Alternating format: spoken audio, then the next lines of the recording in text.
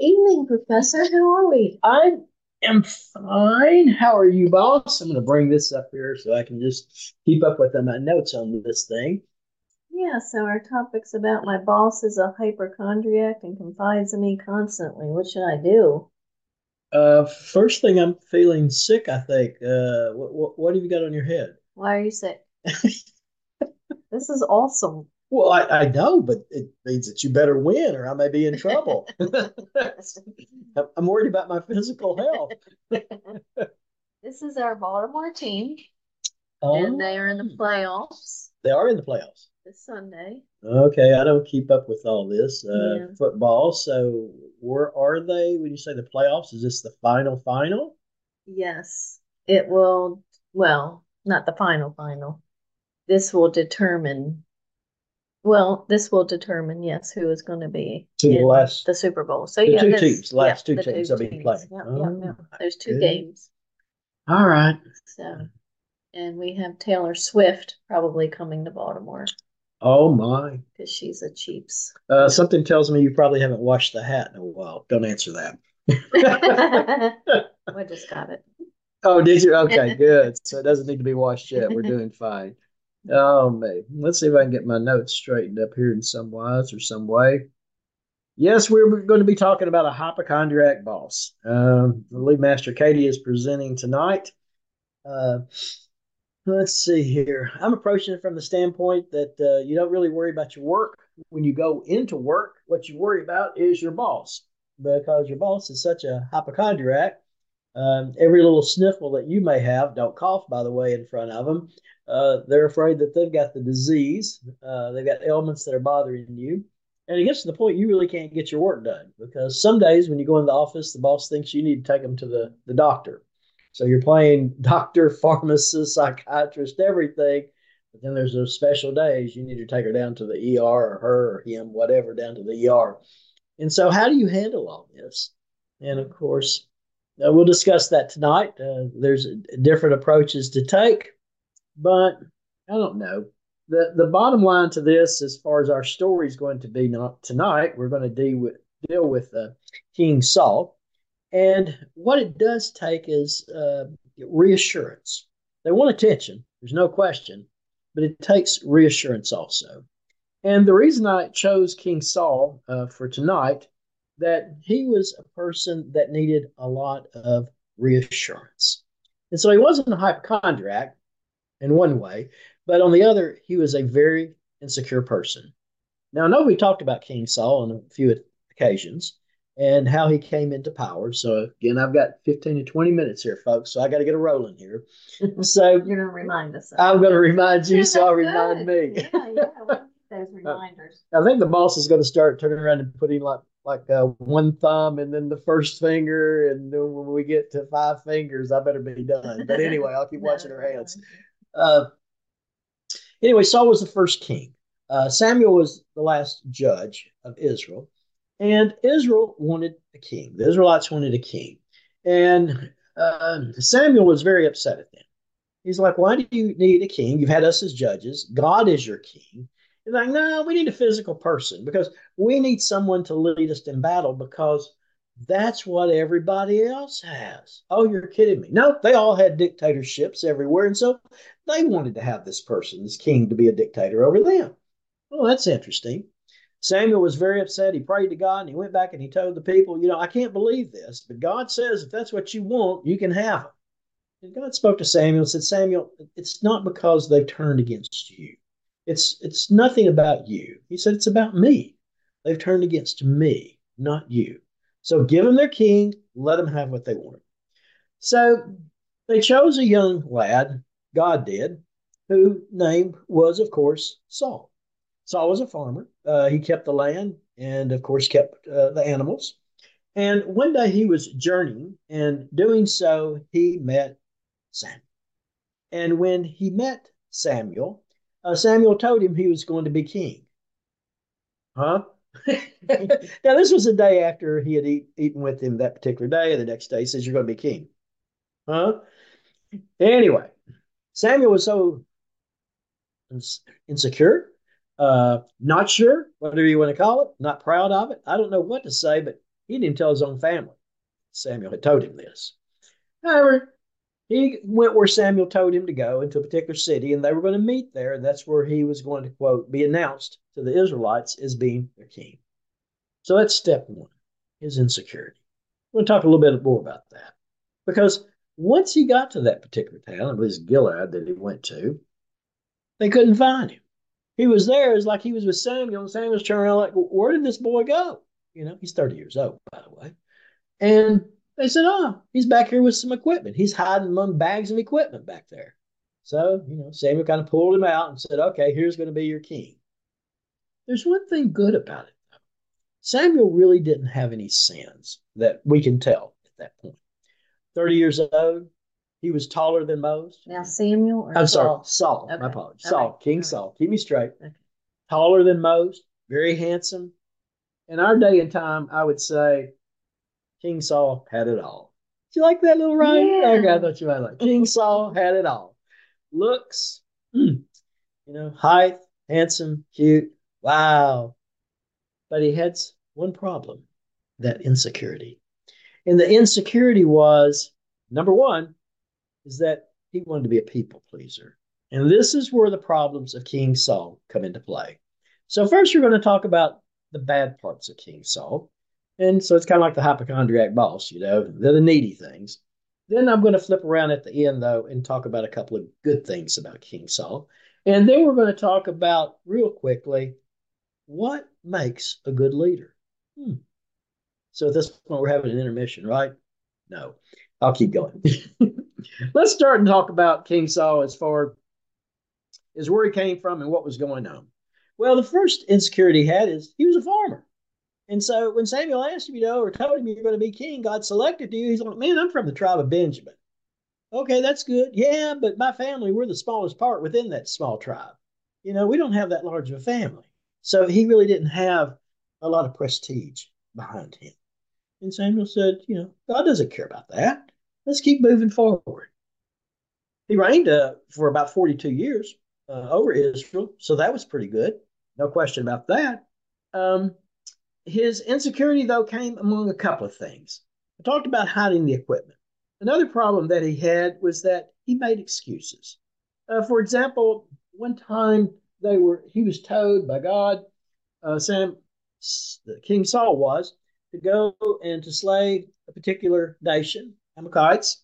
And he said, when he does so, he needs to kill them all. Let a single soul be living. Don't let any sheep, cattle be living. Well, guess what? He didn't kill the king, and he turned around and kept all the good parts of the flock, the best of the sheep and cattle. So Samuel asked him, why did you disobey God? Saul says, I didn't disobey God.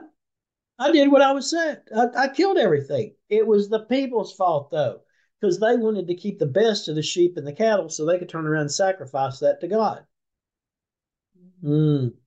Samuel let him know, don't you think that God wants you to be ruler of the people? That means more to him than, and do what he says than all these wonderful sacrifices you think the people are going to do. It's people's fault. Then we got King Saul coming in, that he tells, man, I did it because I feared the people. I want to make the people happy. And Samuel told him, you're not making God happy. And eventually, some of these actions that were occurring, it finally was too much.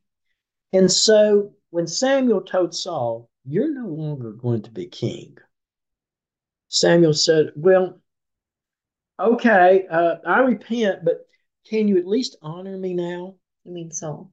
The king. Okay. You're right. I just Saul. want to make it clear. I'm going to call him just the king and Samuel. How about that? There you go. The king says, well, but I've sinned, but please honor me in front of the elders and the people. Like, man, you don't get it. You sinned to the point you're going to lose your kingdom, but you're still worried about what the people were thinking about you. Yeah, it's very sad. Another time he was anxious. He had a war that was coming before him, and the king did like that. Not Saul, just the king. And Samuel told him, wait on Samuel to come, because he had to bless, so to speak, do the burnt sacrifice to bless the Israelites before they went into battle. Well, 7 days came, Samuel didn't show up. King was getting worried because the people were getting worried. The Israelites were.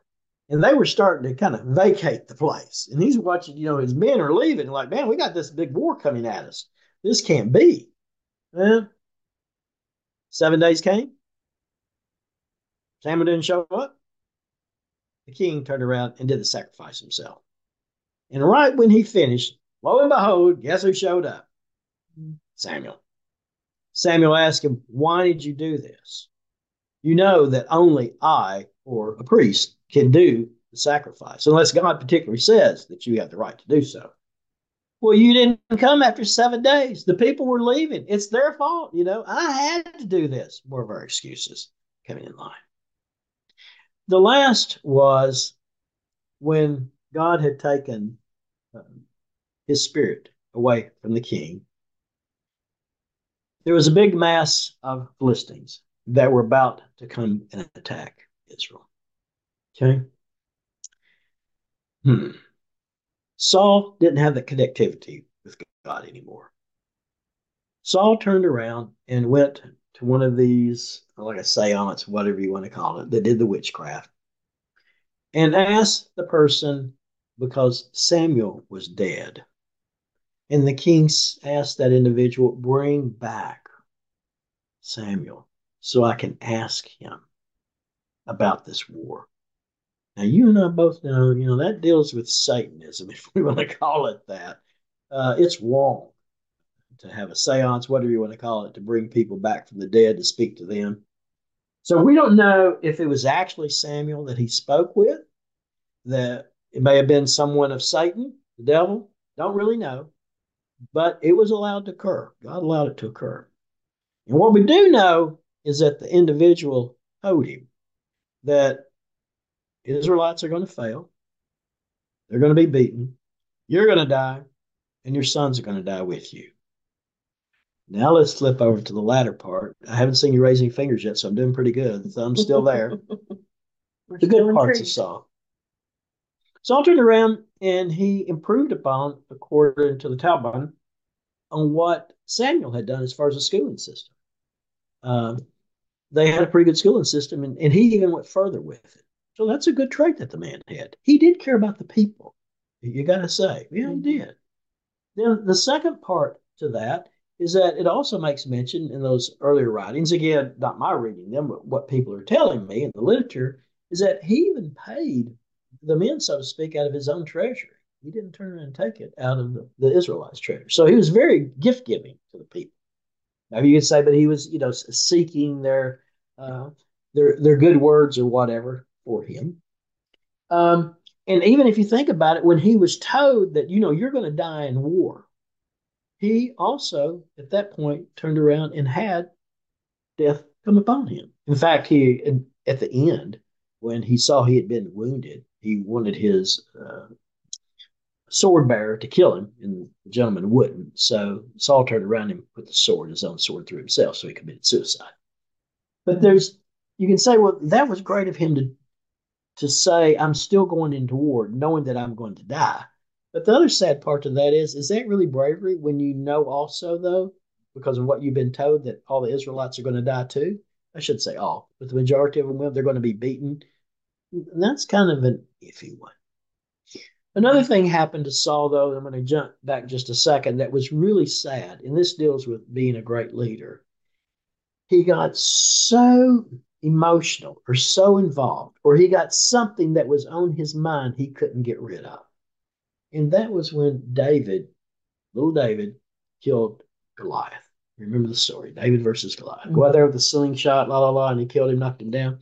Well, the women were singing songs that, Saul may have killed, his thousands, but David killed his 10,000s, la, la, la. Because theoretically, by killing Goliath, none of the Israelites had to die then, because therefore Israel won that war. Saul couldn't get it out of himself. He knew and found out, of course, that David was going to be king. He spent all of his time, the latter years, chasing David over the hills, wherever the valleys, la, la, la, trying to kill David. He even wiped out a town that had aided David in giving David food for he and his soldiers. And the town didn't know that, it was against king's wishes or commands to not do that. So he wiped out the whole town. So he spent his time chasing David.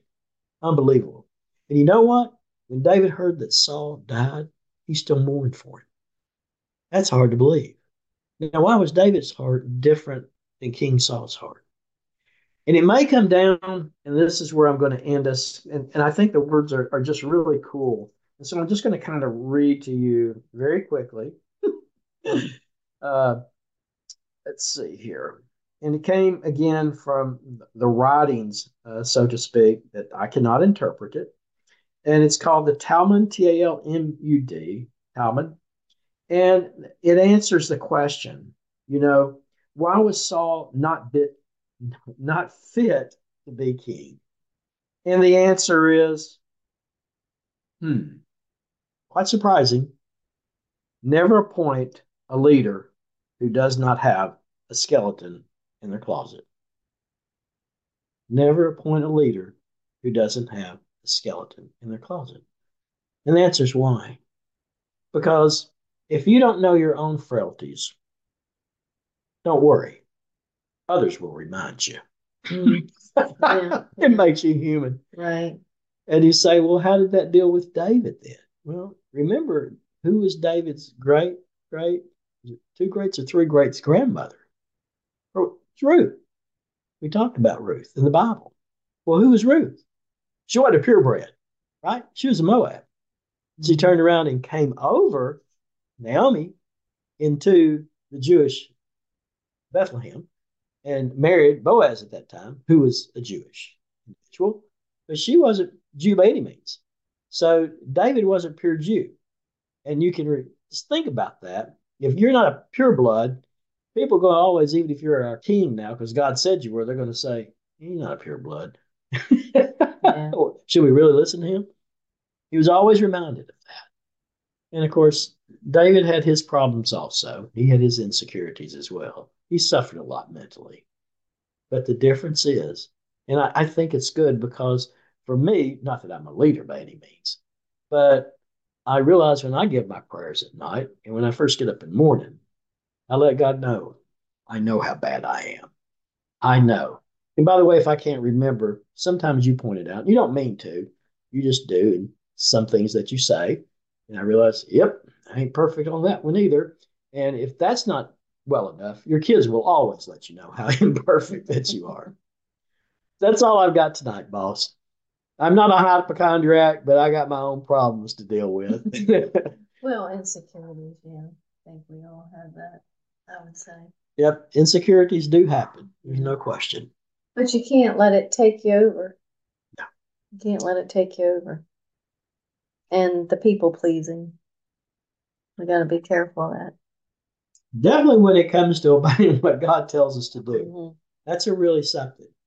And sometimes sometimes congregations may get a little ahead of themselves, so to speak. The money in the pot, bringing that in may be more important sometimes. They kind of lose their way. I'll put it that way. I'm not trying to pick on anybody. I'm just saying, because I can remember, at times it was worrisome. Is there going to be enough money, to pay the electric bill for the congregation? So, small communities that we had back home, but they never let it get in the way. We always found a way. It was always found. Right. That always comes through. Yep.